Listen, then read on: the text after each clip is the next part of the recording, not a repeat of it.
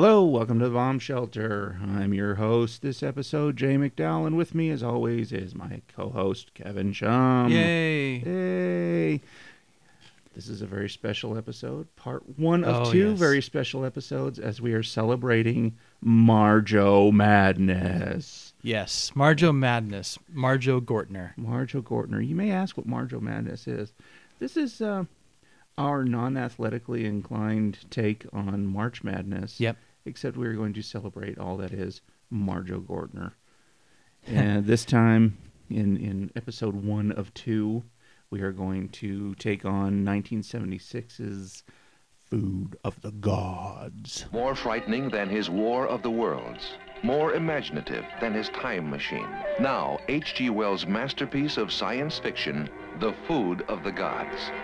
The terrifying tale of man fighting for his life against an ecology gone berserk. This is the last chance for an unsuspecting world against harmless animals and insects made huge and vicious by the food of the gods. Marjo Gortner. Marjo Gortner.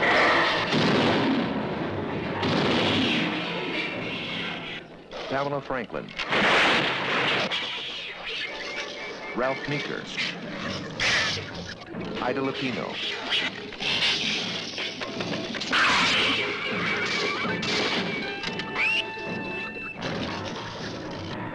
H.G. Wells' The Food of the Gods for a Taste of Hell. Rated PG.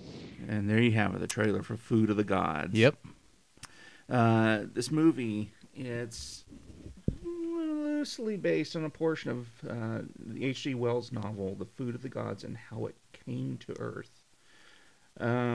It's got a pretty respectable pedigree as far as these movies go.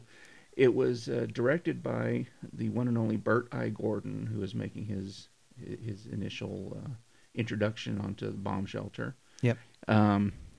He is known for making several movies involving large monsters and questionable special effects.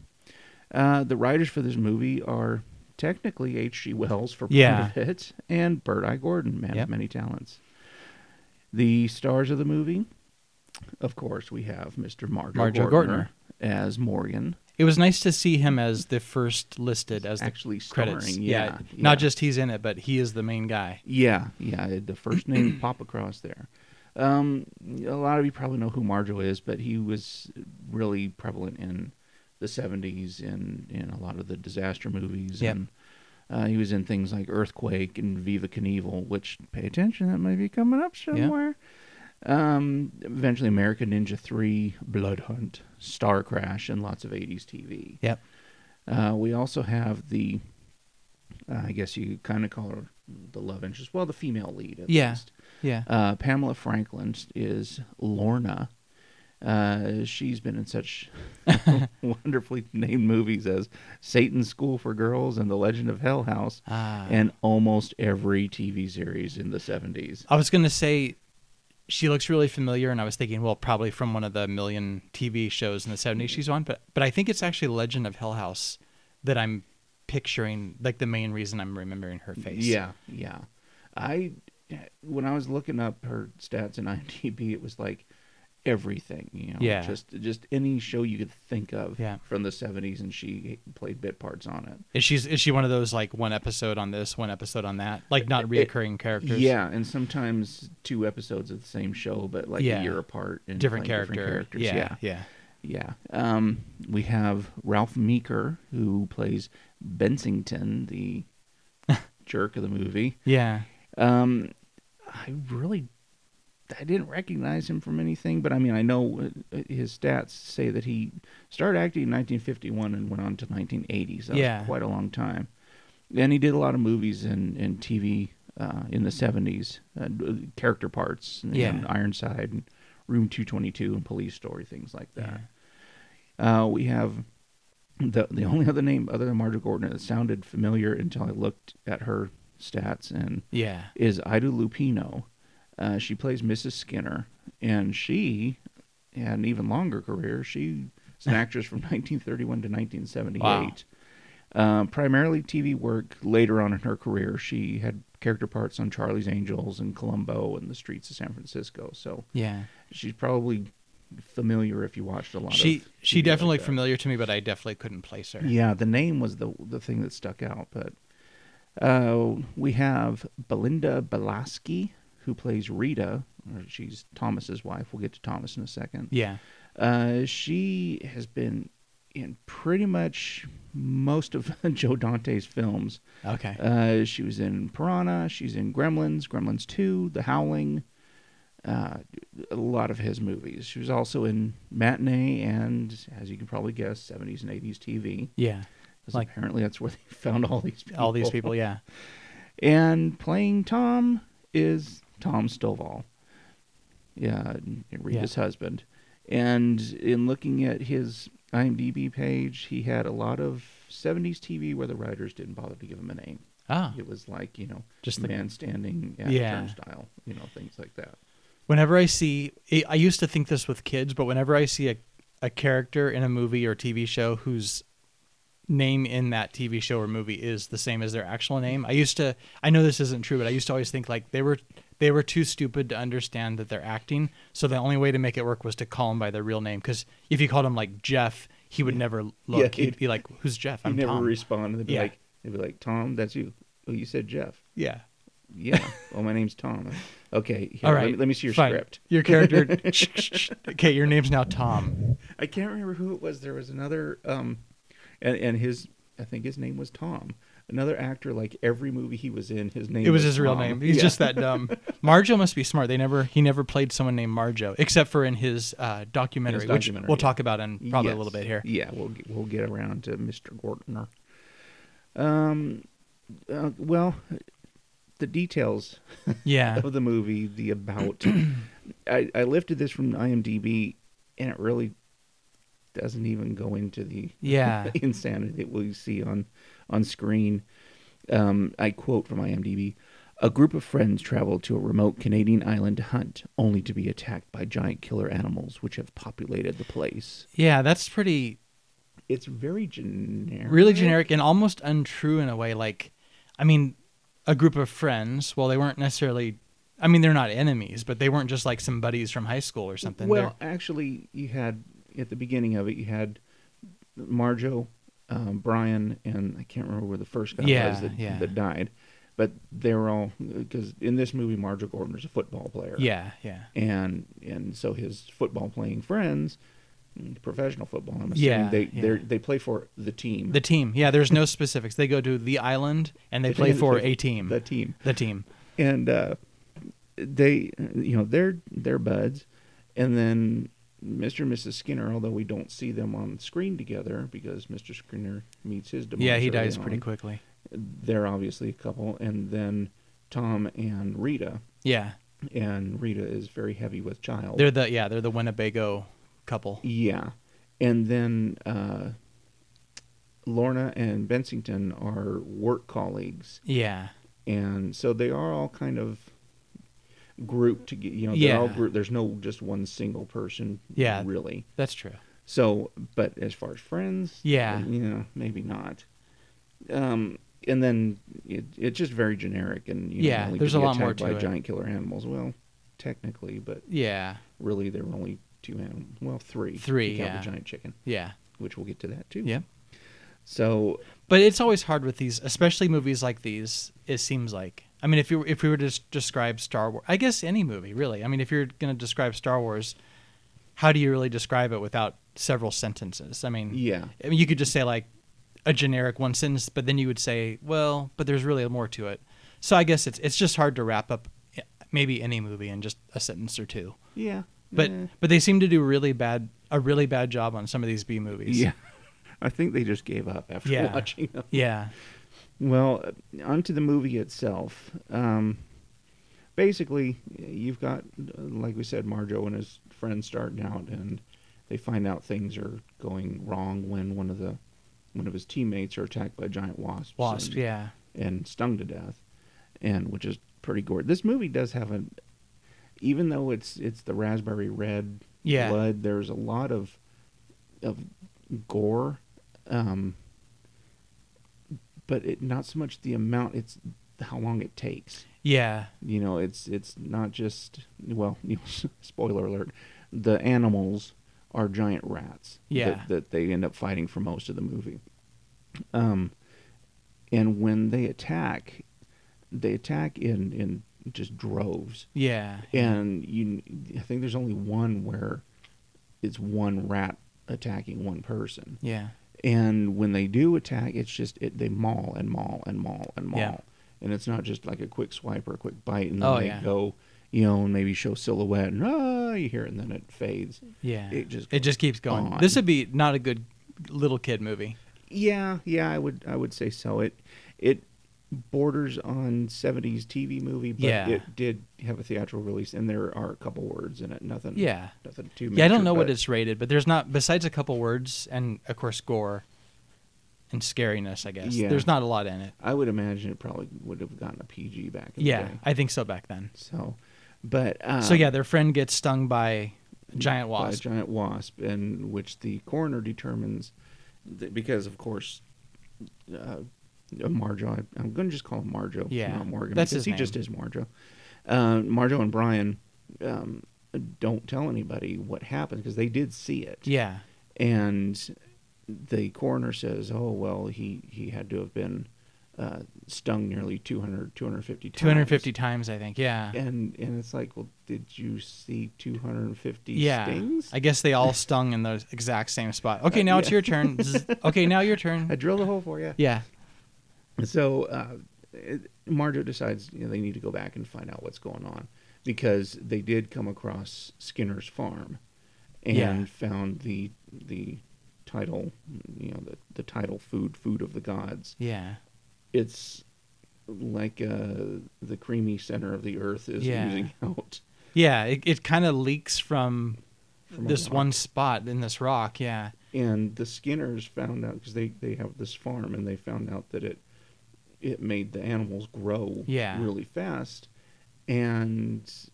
baby animals. The baby animals, yeah. That's right.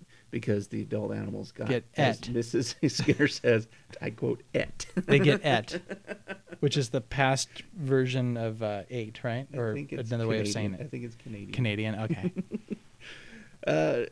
So hijinks ensue, and then Bensington and Lorna show up, and they're with like a biofoods type of thing, like a Monsanto thing, and they were called there to see this, and then Mrs. Skinner's like, well, not without Mr. Skinner here. Yeah. And Mr. Skinner already met his demise. He's already dead. So the whole movie she keeps saying, when he gets here, or he'll be here. Yeah, basically, I'm not conducting any business until then. Yeah. And Bensington is a jerk, and he's trying to push her, try to sign off on it, and then he ends up trying to take some of this stuff. He starts scooping it up and putting it in buckets and jars and stuff, and he's going to take it back with him. And he tries to pull I'm doing it for the betterment of humanity, for the children, as he says, and and it's not. It's just he's greedy. Yeah. And he, of course, meets his end because of that greed. Yeah. But Lorna is a little more. I think she's actually a scientist of some sort, if I remember correctly. It seems like it, yeah. And then we eventually run into the unmarried couple, because they make a big scene about that. She does not want to get married, and he does, which is... and she's very pregnant, and why they went out on a... hey, I'm really, really pregnant, about to give birth. Let's go on a camping trip. Let's go on a camping trip, with someone who obviously does not know how to operate the Winnebago. Yeah. And so they... you've got that, thrown in there, and that tension, and of course she goes into labor and gives birth. Yeah. And the baby is shown, and it's really weird. It's like, thanks, Bert. We really didn't need to see. We understand what babies are. Yeah. So basically, the rest of the movie just turns into surviving against the rats horde, kind of trying to come and eat everybody. And I guess, technically there could or should be other giant animals, but really rats are the main enemy. But you do see wasps, and with this one part you see chickens. Oh, and the maggots. Oh, and maggots, that's right. Maggots that Mrs. Skinner just allows to chomp on her arm while she But screams. the food of the gods definitely can affect it seems like pretty much any sort of anything that eats it. Yeah. Because as Marjo finds out early on, there are giant chickens in the in the hen house. Yeah. And he fights for an extended amount of time the rooster. Yep. Until it finally he pitchforks it or something. Pitchforks it. Yeah, that's right. And then you hear it just fall over. Yeah. But we go on, and they do eventually. Well, Marjo and the married couple and Lorna make it out, and then as was the motif of these movies, these Earth Strikes Back movies of the 70s, it's we destroyed it all. We shudder to think of what could have happened if this would have got out. And as it turns out, it does. Yeah, you see the there's no spoiling it in this, but there's a kind of a flood, and the water kind of washes some of the FOTG, food of the gods, but that's how they label the jars. Yeah. It kind of seeps down in, gets run off, seeps down into a place where some cows are drinking. Yeah. And then it goes through their milk. And then the end, we see the little kids drinking milk. So and we assume they're all giant kids. Yeah. Yeah, because they've been drinking a lot of milk. Yep. And then basically it's one of those kind of sting endings. Yeah. It should have been the end? Question mark. Yeah, question mark. Yeah. But the food of the gods, the actual substance, at first we were trying to think of what it looks like. It looks like a million things, but I'm thinking gravy, possibly like biscuits and gravy kind of gravy, the white gravy. Or at times tapioca. Yeah. I was thinking maybe nougat before it kind of firms up in a Snickers. But I don't know. I don't think I would eat the food of the gods, but it looks kind of good. Like I might kind of want to eat it. At the end, it kind of looked like spoiled mayonnaise. Yeah, so that's true. But when it's seeping out and it's like, oh, is this like fresh nougat? I'm like, fresh creamy filling. Yeah, maybe I'd eat it. Well, Skinner said she couldn't get the chickens to eat it without putting it in their grain. Yeah. That I guess the saving grace was that nothing would eat it on its own. Yeah. And except the wasp. The wasp did. Yeah. Eat it on its own.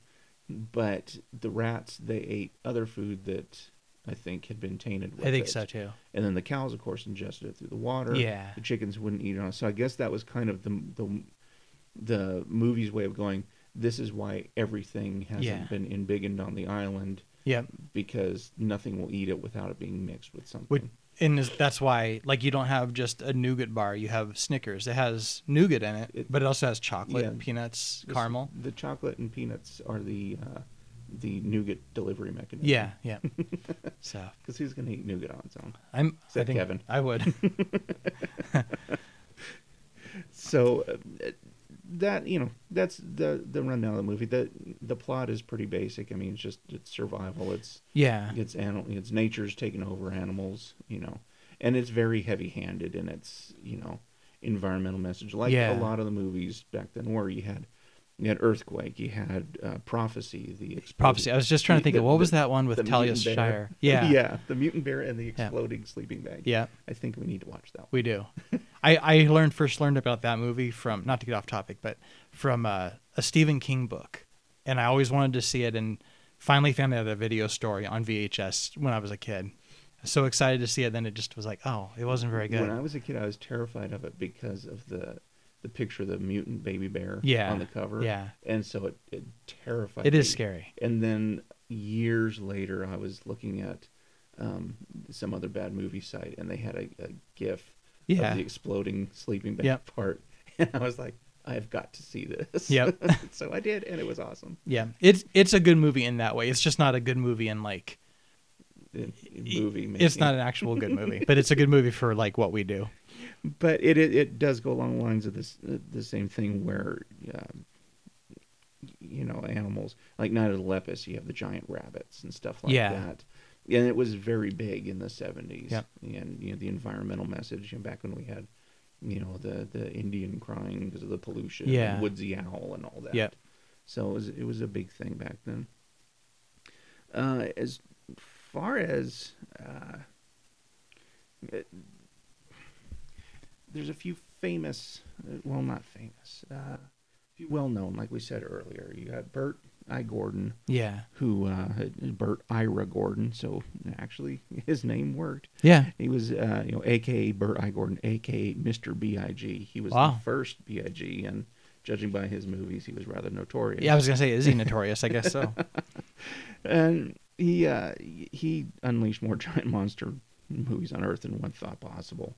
Yeah. I mean, they're just he did King Dinosaur, The Amazing Colossal Man, beginning of the end with the giant grasshoppers crawling across the postcard of Chicago, Earth versus the Spider, and then another loosely based on this same H.G. Wells book called Village of the Giants. Village of the Giants. Basically, it was teenagers got a hold of it and ate it, and then hijinks ensued. I haven't seen that one. I think I need to. It was one of the, I think it was a little bit after this movie that came out. I can't remember what year. And it was, the movie itself was distributed by American International Pictures, more commonly known as AIP. And they were known for cranking out these cheap movies really quick. Yeah. And usually Roger Corman was involved in it, for better or for worse. Yeah. But they were one of those companies that they would make a movie really cheap, make a lot of money off it, and then to their credit, they would funnel all that money into their next movie. So they probably made some, money off it, but they knew how to funnel and keep those movies coming out at a steady pace. Yeah. So good on them for that. Yeah. The movie itself actually had a box office haul of $1 million, and it was the most successful AIP release of 1976. So not that bad. says something. Yeah, and it's not. I mean, it is a bad movie, but it's not that bad. I mean, it's not. The special effects are kind of what you would expect, and I mean, they clearly spent some time and money on. Well, they on kind doing of it. range from really cheesy to not too bad. The wasps, of course, are horrible. Those don't look real at all. The superimposed ones, they don't look real. They're see-through. Yeah. And then when they do show them on the people, they're like obviously big plastic wasps. Yeah. I mean, like foot-long wasps. They're huge. Yeah. But it's really fake. I mean, when Marjoe Gortner's fighting with one at one point, and he's just like, just tearing at it, and you see pieces of plastic flying off. Yeah. And the giant rooster. It was pretty obvious. It was a big rubber rooster head. I think what they've done, they kind of do a mix, at least with the rooster and the rats. They do sort of a mix of, what's it called when you show something? It's like a perspective thing where you have. You think they did forced perspective on some of it? Well, no, not forced perspective, but you got two different overlaying, like superimposed, okay. yeah. But then when some of the up close, you'll have what's clearly like a large puppet head type thing for the up close, or a model. Yeah. A lot of the rat stuff, they had a model of the cabin, which was funny because it wasn't like a Lincoln log, like the real life cabin was like a Lincoln log cabin, and the model one, it was obvious they just made a picture. Yeah, and it's like a model with photos on it. Yeah, pasted on it or something. Because there was no dimension to them. It was just flat. It was just flat. And then when the rats are eating the Winnebago, which I don't know how they went back to the later on, Marjoe says they got back to the Winnebago, repaired it, and drove off. Well, the rats were eating it. So I guess they didn't do any major damage. I guess not. But it was obviously a Winnebago toy and rats crawling over it. There's a Winnebago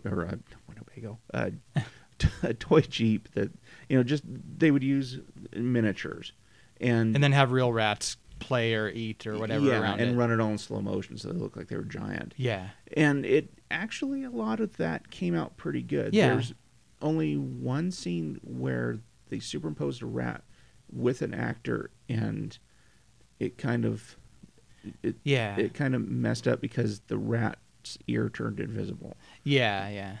But that was really the only one. Yeah. I mean, for that sort of special effect, it was done about as good as you could do it. And it was 76. Yeah. And if $1 million was the most successful haul of that year, they probably didn't spend more than maybe 50, 100,000. Yeah. I couldn't find the Yeah. numbers on that, but I could not imagine they spent that much. Yeah. And the only disturbing thing really for me Oh yeah. was it was really apparent that there were scenes where the actors were shooting shotguns at the rats, and it was pretty apparent that the rats were actually being shot by a BB gun or By something. a BB gun or something, yeah. Because there was a lot of blood and there's a lot of rat meat flying around. Yeah, at first I was hoping that they were doing something with like red paint and carnage and straws and blowing them at the rats, but or overlays of you know, just going back in and manually drawing in. Yeah, but I think it was pretty clear that it was actually rats getting shot. Yeah, because they would fly, eyes are closed. They drowned a lot of rats. Yeah. I'm pretty sure the ASPCA was not involved in this I don't in think making so. this movie. We were saying that this may be the reason they started getting involved in movies. Yeah, several rats were definitely injured or killed. Several rats. So that was a little disturbing, distasteful, because I actually like rats. I've had pet rats. They're nice. I don't like rats, but I still don't want them to get shot for a movie. You know, like it's one thing if it's pest control, but there's another thing where you ship in all these rats and then shoot them. Yeah. It's like, well, they weren't supposed to be there anyway. It was kind of like I was telling Kevin, it's kind of like taking all the actors and putting them in a movie where they get shot and actually shooting them. Yeah, and then saying, okay, well, the best way to do this is to just shoot you. To really shoot you, yes. So that was a little disturbing. But all in all, not a terrible movie. Yeah. Very of its time. Yep. With the message and everything. And the acting really even wasn't that bad. Meeker's Bensington character was a little over the top. Yeah. He was so mean that you were rooting for the rats. Yeah, I mean, but he's so mean that it wasn't even business smart to be how he was. He was just cartoon villain mean. Yeah. I mean, if he's supposed to be convincing someone to get into some sort of contract with him, it's like, well, you're the worst salesman ever. Yeah, don't go up and berate them and belittle them and then go and try and steal their stuff. Yeah. You know, and even Lorna mentioned that. She's like, you know, you kind of maybe want to act human around him. And he's like, oh, whatever, you know. Yeah, he's just a bad guy. Yeah, so when he got eaten, it was a good thing. So that's really it for the movie. And I didn't check the time. It is just right, perfectly timed for a break right now. Okay. So why don't we go ahead and do that, and maybe we'll come back and talk about our real theme, Marjoe Gortner. Marjoe Gortner, the man of the month. Yep. So we will be right back. See you in a minute.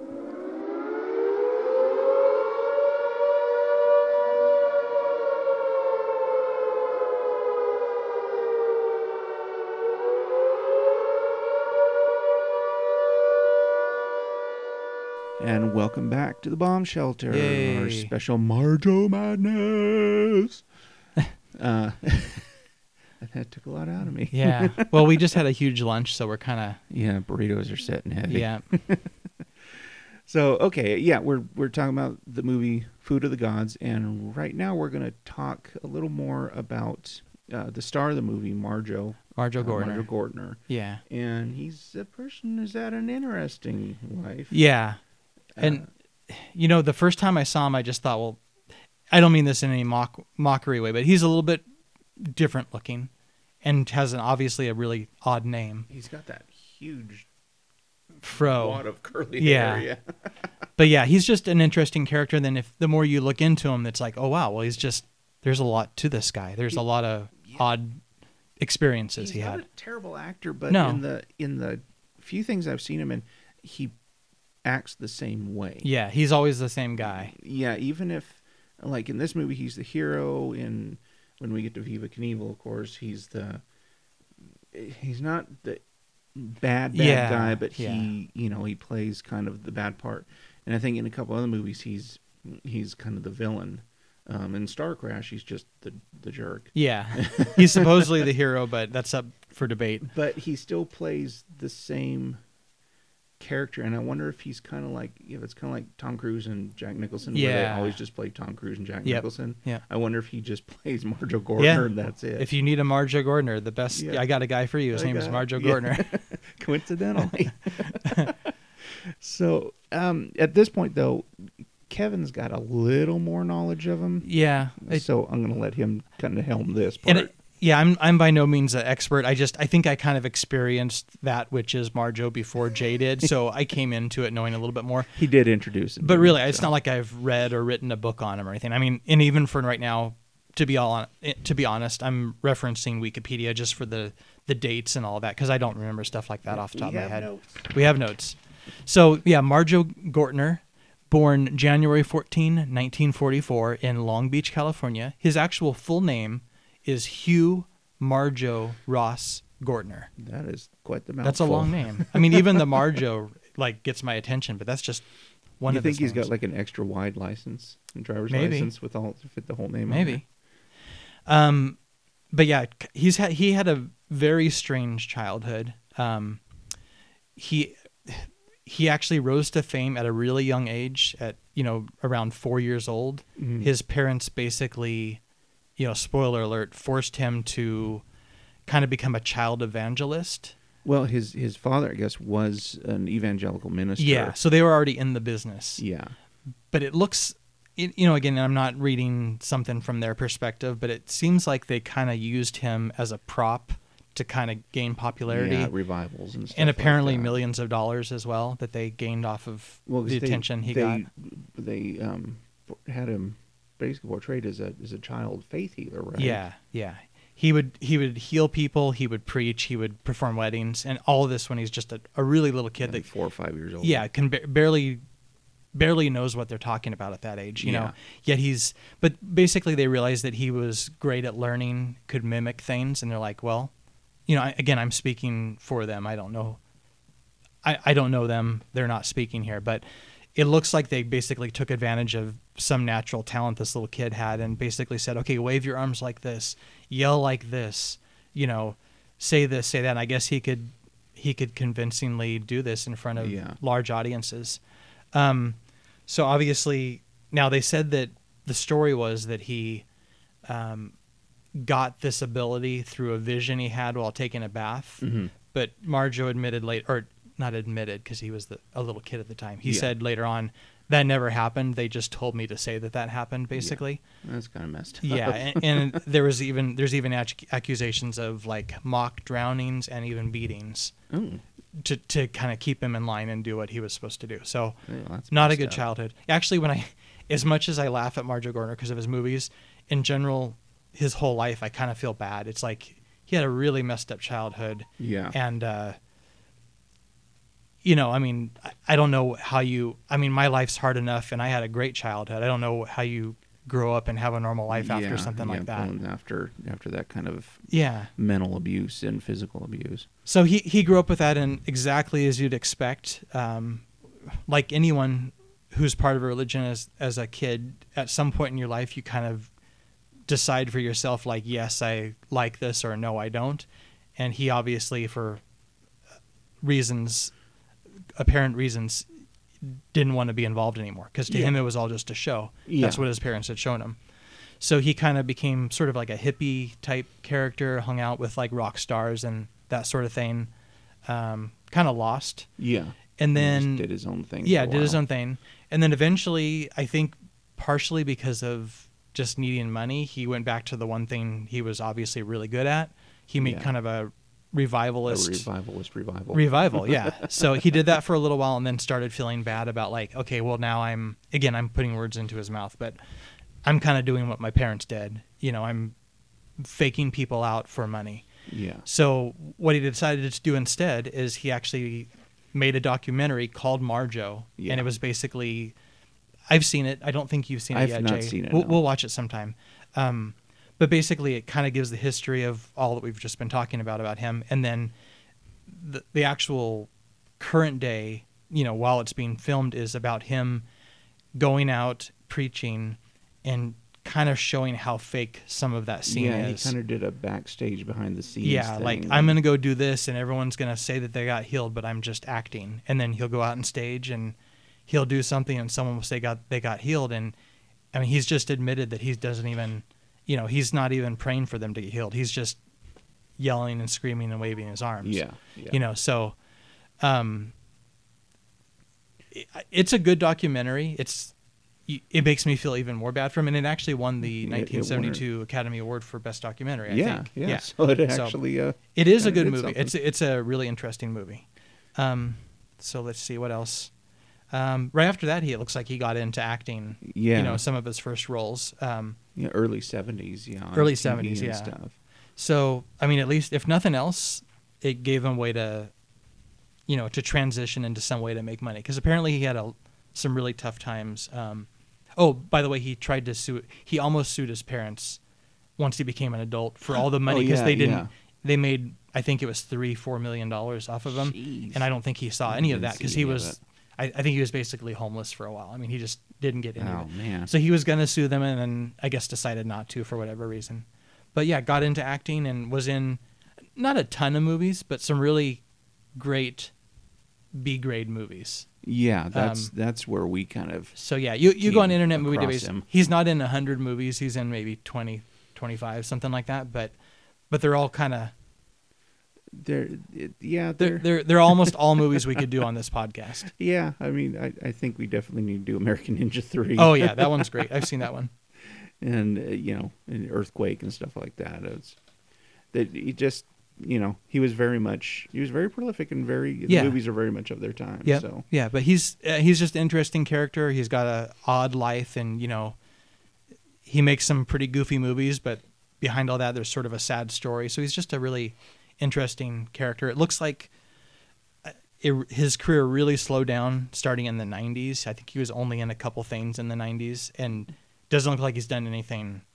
Yeah, it looks about 95 recently. Was the last thing he did. Yeah, so I don't know if that's on purpose or just he's not getting work anymore. But yeah. Oh, one other slight trivia on him. He was married to the actress Candy Clark briefly. Or Very actually briefly, like a year. Yeah. But I don't even know it was a year. So yeah, there was that. But anyway, I mean, I'm by no means an expert on him. I would just say if you're interested in him, watch the documentary. That will give you basically everything of his life up until right before he becomes like a Hollywood actor. Yeah. So really interesting guy. And again, not a terrible actor. But, no, he's not bad. But I do wonder if because it'd be interesting to see the documentary to see if he is basically playing Marjorie Gordon and everything he does. Yeah. So it'd be interesting to meet him. How old would he be? You do that. You're a better math guy everyone's a better math guy than me. No, I'm not. Okay, never mind. I could fake it. Fake it. He was born in 1944. Well, 70, 80, he would be 74. So he's fairly old. Man, that's kind of sad. Okay. I was going to say I'll never, he's probably not going to be in much else because he's just too old to be in things at this point. Maybe he may surprise us. Yeah, make another documentary or something like that. Marjo too, the later years. Yeah. So there you have it. Going back to the movie. Yeah. Let's run over the good and bad and the ugly. Yeah. So I guess just one at a time. Good. Yeah, good. Let's see. Well, the effects really weren't. The effects are good. There were some that weren't that great, but the parts with the rats were actually really good and really worked well with the people. Even though the giant rats, the like puppet head puppets, ones, were a little off. They looked enough like a real animal, if not a real rat, to pass. So I think the effects made it pretty good. I agree, and I think just overall, it's a really again for the world that we're speaking of here in this podcast, it's really really entertaining. Like I didn't get distracted. I didn't start thinking about something else. I didn't fall asleep. It's a fun movie to watch. I could watch it again easily. I think that's the important part with most of these movies, that they at least be entertaining. Yeah. So we can definitely entertaining. At least not want to bang our head against the door. Yeah. As we've had a couple like that. Mac wants me to do. Yeah. So bad. So bad. Wasn't anything really horribly bad, although I don't know if he was just played up that way, but Bensington was just to the point of being annoying. Yeah, like if if the rats didn't kill him, then I think I would have if I were in that movie. Yeah, I would have taken a shovel to him. Yeah, because he's just a really, really bad guy. Just and stupid bad. Yeah, because it's like bad for the sake of being bad. It's like when before he got it. Yeah. When the rats are coming, Marjo had thrown all of the food. Yeah. Out and broke it up and was just in a fit of rage, and of course Bensington wouldn't do anything. Yep. And so then the rats are coming, and Gortner's like, "Get in the house, come on, get in!" And he's over there trying to scoop some up still. Yeah.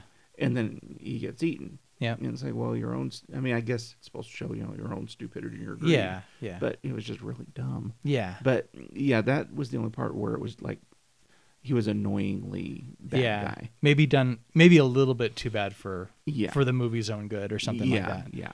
So and ugly. There's kind of lots of ugly, like all the creepy animals, I guess, in that way. Well, the apparent, I would have to look and see, but it looked apparent that the rats were being shot. And and I'm not a huge, I mean, I love me a good steak.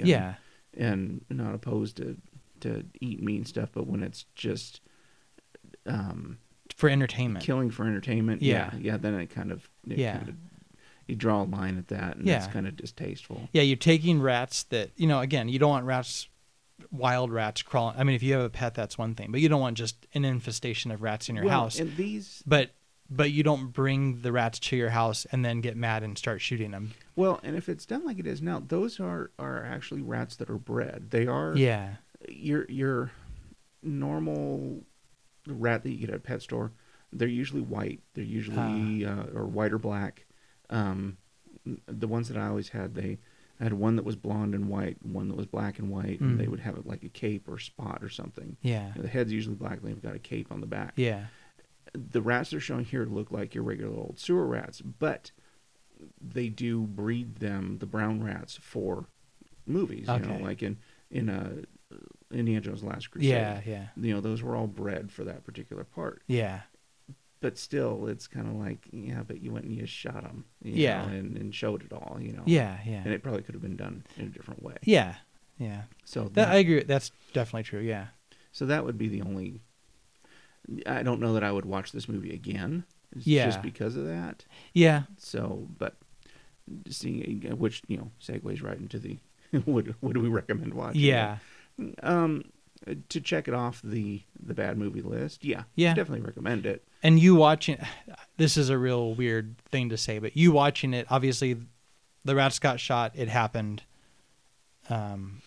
You watching or not watching it doesn't make that doesn't change it. True or not. But then again, you can. It was 40-something years ago. This is way beyond a podcast, but that line of thinking can take you to really bad places. But it's a goofy movie. It exists. It's a famous bad movie. You should, if you like movies like this, you should definitely watch it. At least give it one shot. Yeah.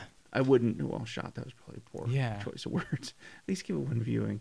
I wouldn't really recommend it with kids though, because that would be a little traumatic. Maybe. Yeah, little kids would. I mean, it upset me. The getting shot part upset me as an adult. The little kids are going to get upset by that. Plus the rats eating people. All of it's going to be pretty scary for a little kid. Stuff. So yeah. So, but otherwise, give it a shot. There we go again. Give it a watch. Give it a view. And then move on. Yep. So yeah, Food of the Gods, Part 1 of Marjo Madness. So which hopefully there'll be many years of Marjo. Yeah, we've looked at his the filmography, and we're thinking we could do several years of this. Yes, there are quite a few movies to do. In fact, my favorite so far that I've seen Marjo movie, we're not even doing this year, maybe next year. But having said that, I think that's about it. If you enjoyed this, you've most likely at this point in our career found us on YouTube at Valley Lodge Productions. Yeah, the one and only place so far. The only one and only place. Someday, hopefully, maybe you'll find us somewhere else. But Still for now, working on that iTunes. Yes. But if you'd like to contact us, the easiest way would be to email us at valleylodgeproductions@gmail.com. And please do, because our inbox so far is filled with, hey, this is what you could do with your YouTube account, or this is what you could do with your Gmail account. And it's like, it'd be nice to actually have a real person say, hey, your podcast is really cool. Yeah, or even, I hate it. Well, at least someone watched it or listened to it. Yeah, I'll delete it, but yeah, definitely. So. And send back a really nasty email. There you go. Find your address by, searching online, and then hunt and show up at your house and sicken a giant rat on you. But do it anyway. There you go. So, well, if you enjoyed this also, then you could also listen to our next episode, which will be coming up soon, part 2 of Marjo Madness. Marjo Madness. And it'll be an awesome movie, of course. Oh, yeah. So there you have it. All right. Bomb Shelter. Marjo Madness. Goodbye. See ya.